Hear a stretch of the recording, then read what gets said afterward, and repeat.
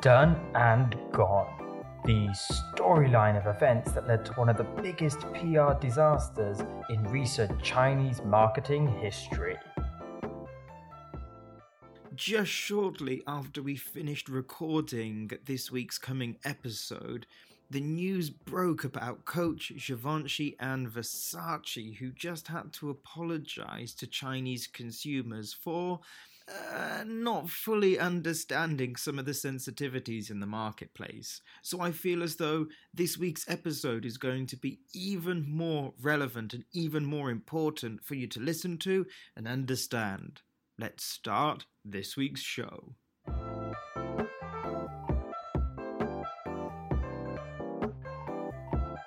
Hey, I'm Jimmy Robinson and you're listening to Cisc CM, the Stuff You Should Know About Chinese Marketing podcast. This is brought to you by Ping Pong Digital. Why don't you go and Google Ping Pong Digital or head over to pingpongdigital.com to learn about marketing to China. This is the podcast to listen to for interesting stories, up-to-date news, analysis and commentary, and interviews with other experts in the Chinese digital marketing world. So for this week, I'll be talking about an event that really surprised both Chinese marketeers and fashion professionals. Around November of 2018, a leading luxury and fashion brand launched a series of video ads in its fastest growing market, China. Whoever gave the green light to that marketing campaign, however, couldn't possibly have known what was to come in the few days after it had launched.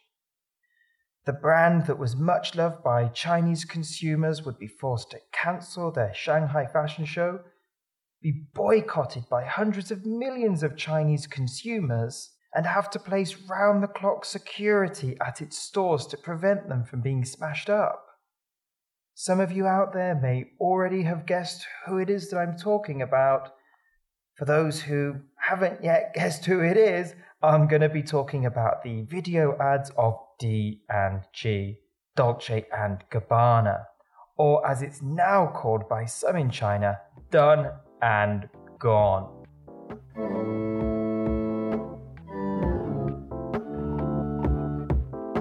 We're going to be looking at the events that led up to probably one of the biggest setbacks in the brand's history. We could probably even call this episode How Not to Tank Your Brand in China in Less Than 3 Minutes. We're going to be taking a closer look at what happened, how it happened, and why it happened, in the hope that this can help your brand avoid such pitfalls and hopefully allow you to better connect with Chinese consumers in the future.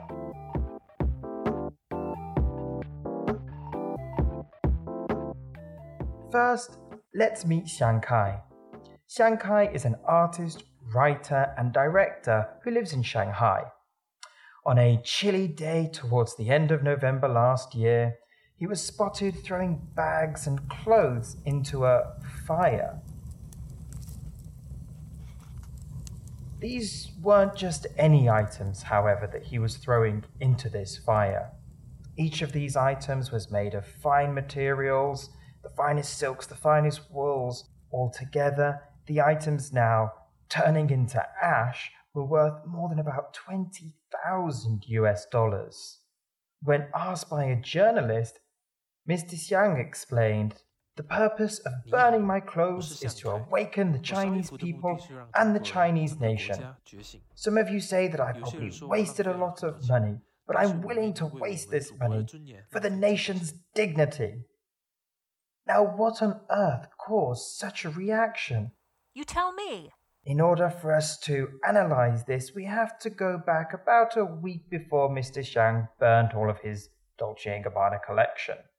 On the 20th of November, when 3 short videos appeared on Dolce & Gabbana's Weibo account. Let me set the scene for you here. Imagine a Chinese woman in a red sequin dress, sitting at a table. She's reluctantly trying to eat some Italian food, pizza, spaghetti. But she's doing this in quite an uncomfortable and really kind of awkward way. Because she's not eating her pizza with a knife and a fork or with her hands. She's attempting to eat a pizza with chopsticks. 欢迎收看 Dos and Gabbana 奇快吃饭第1集。今天我们首先要向大家展示如何用这种小棍子形状的餐具来吃我们伟大的传统玛格丽特披萨饼。你们是不是一手拿一根，像小刀一样切一块披萨饼呢？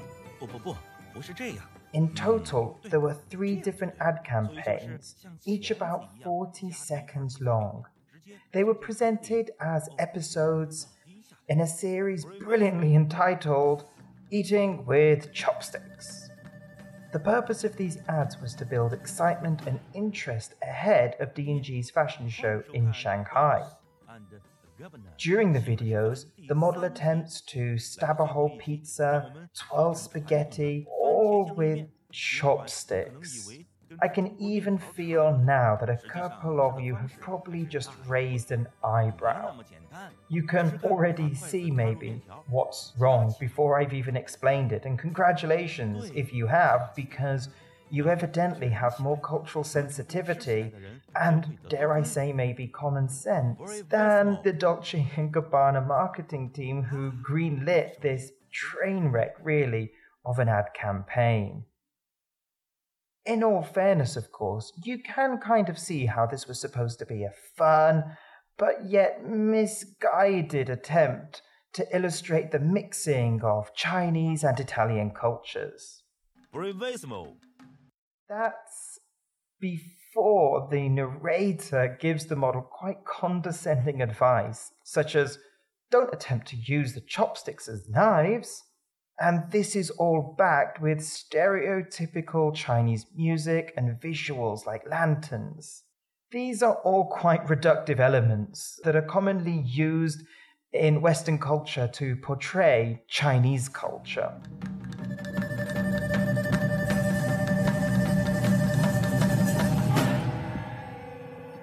In less than a few hours after the release of the videos on Weibo on November the 20th, a Chinese fashion blogger named Serena Hottie posted a sharp criticism labeling D&G as racist and discriminatory, as well as starting a few trending hashtags, such as hashtag boycott D&G and hashtag D&G insulting China. Very soon, the post ignited Weibo, with over 15,000 shares, 30,000 likes and 5,000 comments. Now, like me, you may think that this should automatically have qualified as a PR crisis that required the immediate attention from the very top echelons of the brand. But D&G didn't see it this way. Rather, this was just the beginning of what was later called by Chinese media as a nasty car crash. 截至记者发稿时 ，D&G 设计师再次回应位列微博热搜榜第一。不过，不少国人对此声明表示不满，认为并无诚意。Right now, however, it isn't too bad. We have one room that's lit on fire. The rest of the house is still intact. However, shortly after all of this happened, Dolce & Gabbana's co-founder, Stefano Gabbana, made things worse. A lot worse. And he did this on Instagram. Very soon after all of this had happened, a screenshot of Stefano's direct message window, where he was having a conversation with a Chinese user, showed the designer making quite racist comments about the situation. First, he denied that the deletion of the posts on Weibo was his will, and then in the next message, he said, well, I won't repeat it verbatim, but let's just say that he used the poop emoji as a stand-in for China, and went on to call Chinese ignorant, dirty, smelling mafia. No, seriously. I wouldn't go there. Not really the right approach to be taking. And of course, if the videos weren't evidence of the brand's cultural insensitivity, which was bad, but potentially at this point it could be salvaged. All you had to do was put out the fire in that one room.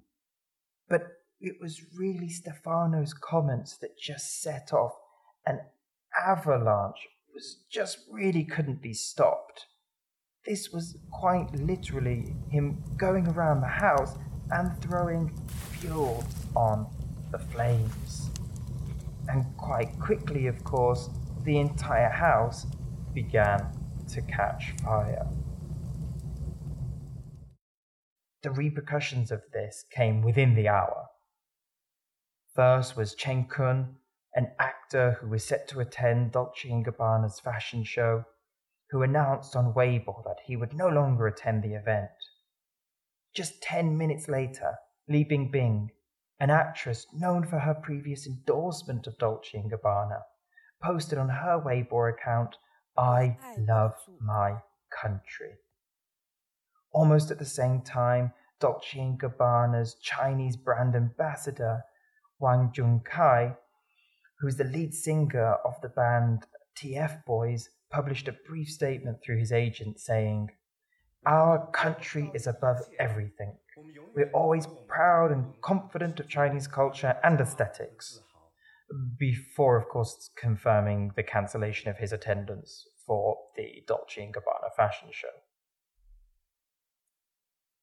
In less than just 2 hours, almost all notable celebrities and models have posted similar statements on social media, saying that they would not participate, and so Dolce & Gabbana had no choice but to cancel their fashion show, including, of course, Crouching Tiger, Hidden Dragon star Zhang Ziyi. By this point, the situation had pretty much gone from bad to as worse as it could possibly have gotten.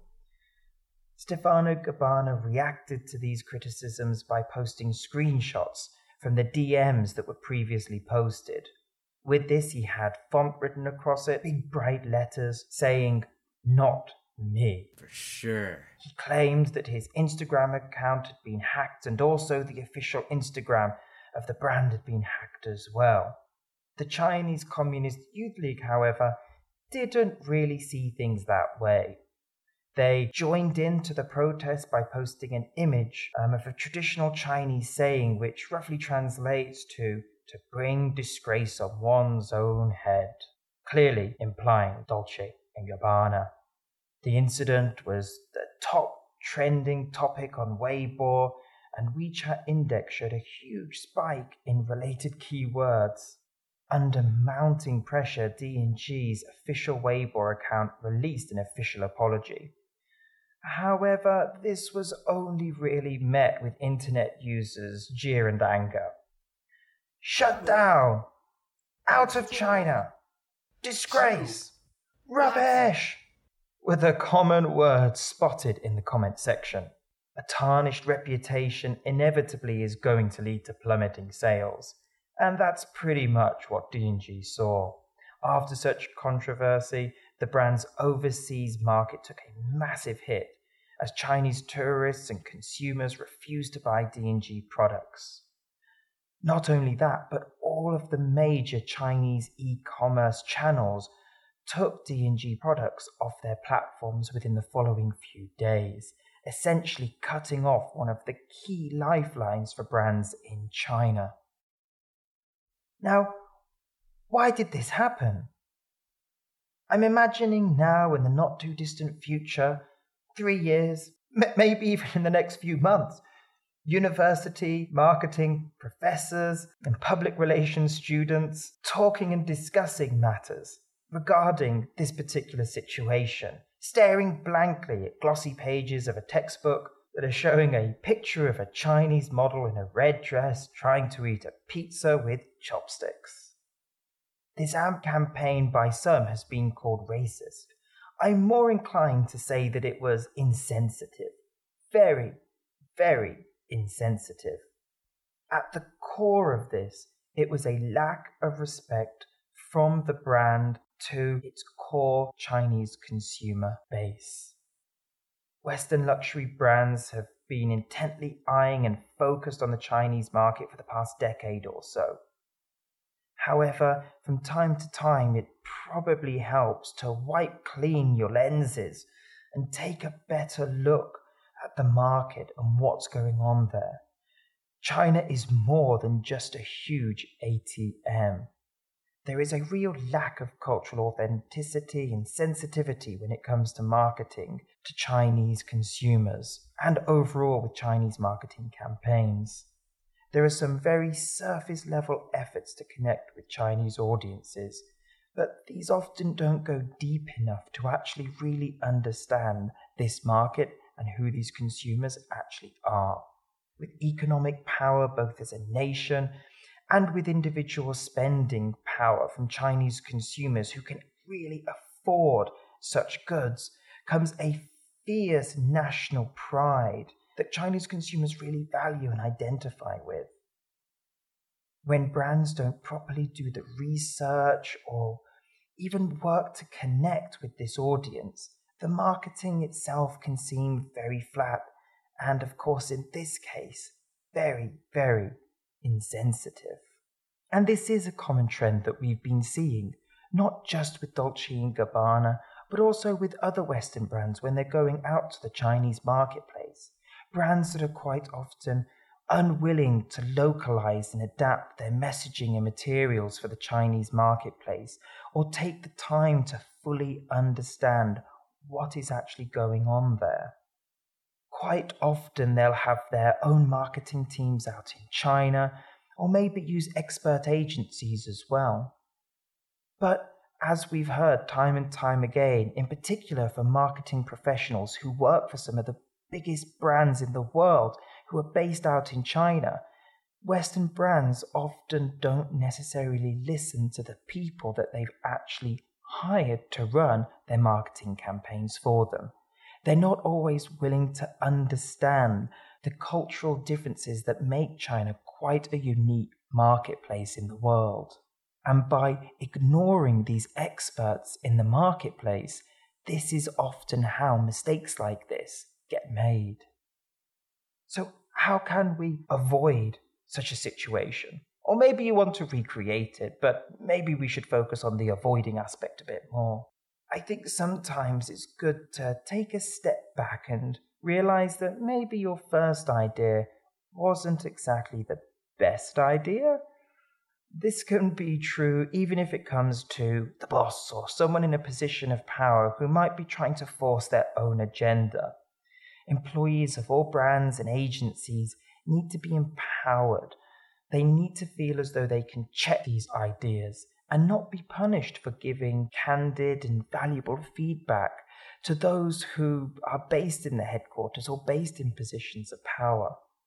Brands, and especially ones that have international teams, clients, businesses, do need to have a little bit of a culture check sometimes, especially when they actually don't come from that particular market or segment group. And it's not often enough just to find one Chinese person who maybe works on the shop floor and ask their opinion on something. That one person is not going to necessarily give you that honest feedback that you actually need. It's important to think about running focus groups and to listen to outside experts who are going to tell you exactly how it is.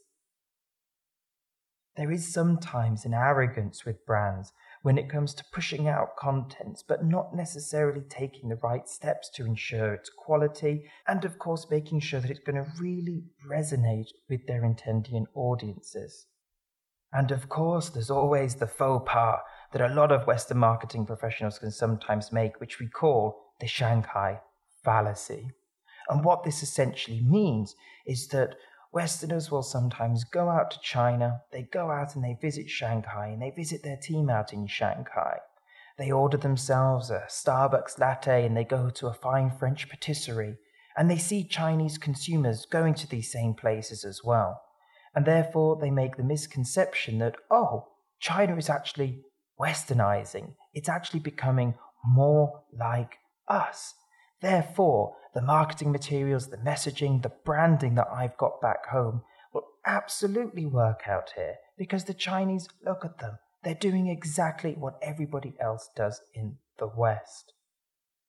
Of course, they're ignoring the fact that China itself is, first off, much larger than just Shanghai. Shanghai is one of the key tier cities in the country itself, but it does not account for the whole population of the country. Shanghai has got about 30 million people in a country of 1.4 billion. So it does pay to look beyond the borders of Shanghai and really understand what are the real Chinese consumers doing. What are they feeling and what are they talking about and saying? What are their likes? What are their dislikes? You need to go out there and explore.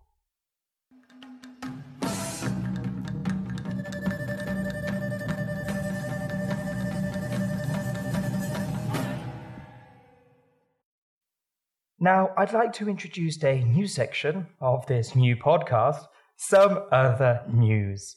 This is going to be a spot for us to quickly discuss some more recent industry news outside of the main topic area. And today I've picked Baidu, the Chinese Google. Baidu is making some big changes when it comes to its advertising products. In the world of Chinese search engine marketing, Baidu is without a doubt the most important platform with an impressive market penetration of over 95%, which is why we call it the Chinese Google. It recently launched a new product, Baiqingtang, which integrates all display options on Baidu's owned PC and app products. Baiqingtang will eventually replace all existing display and ad products, such as Baidu Baiyi, which has actually already been completely shut down as of the end of July 2019.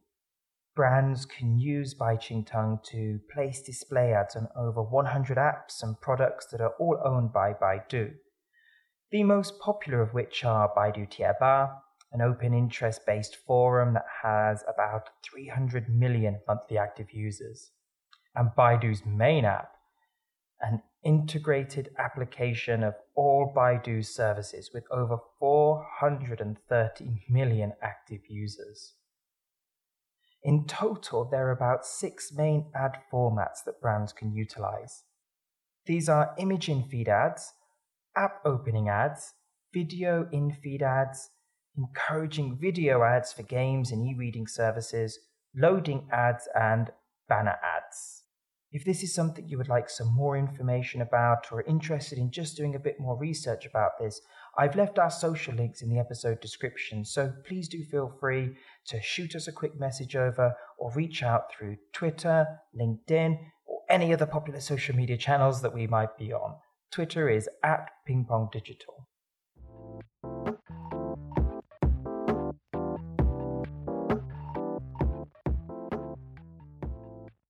I think there are some real lessons here with Dolce & Gabbana's problematic Chinese ads. I think it's wrong to say that Chinese consumers reacted this way just based on 3 video ads. I think it's actually quite insulting in some instances to say that the Chinese can be so petty as to boycott a brand over something which in reality was quite a small thing. The real issue here is brands thinking that no matter what they do, the Chinese will still buy. That is not really the best attitude to have when it comes to one of the biggest and most important markets in the entire world. Time and time again, we see brands who think that they can just take what they have in the West, drop it into China, and the Chinese will buy. Build it and they will come. That may have been the case about 20 years ago. However, nowadays, that doesn't really work for the sophisticated Chinese consumer. They're traveling more, they're experiencing more, and as they begin to do this and as they begin to increase their purchasing power and purchasing might, it's up to brands to really think about how they can begin to better communicate and better engage with these audiences.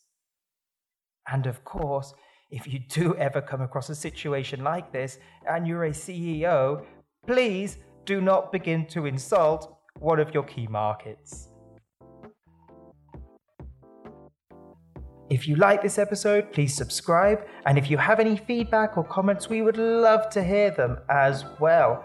Again, @PingPongDigital is our Twitter. I'll be back with episode 2 in a couple of weeks' time, where we'll be discussing the term millennial and whether it still has any value as a marketing term, both in China and abroad. Is there such a thing as a Chinese millennial? Tune in next time to find out. I would like to extend a special thanks to Frank Ye, Zach Coyle, and Jess Munn, all of whom make this podcast happen. I've been your host, Jimmy Robinson. Catch you next time.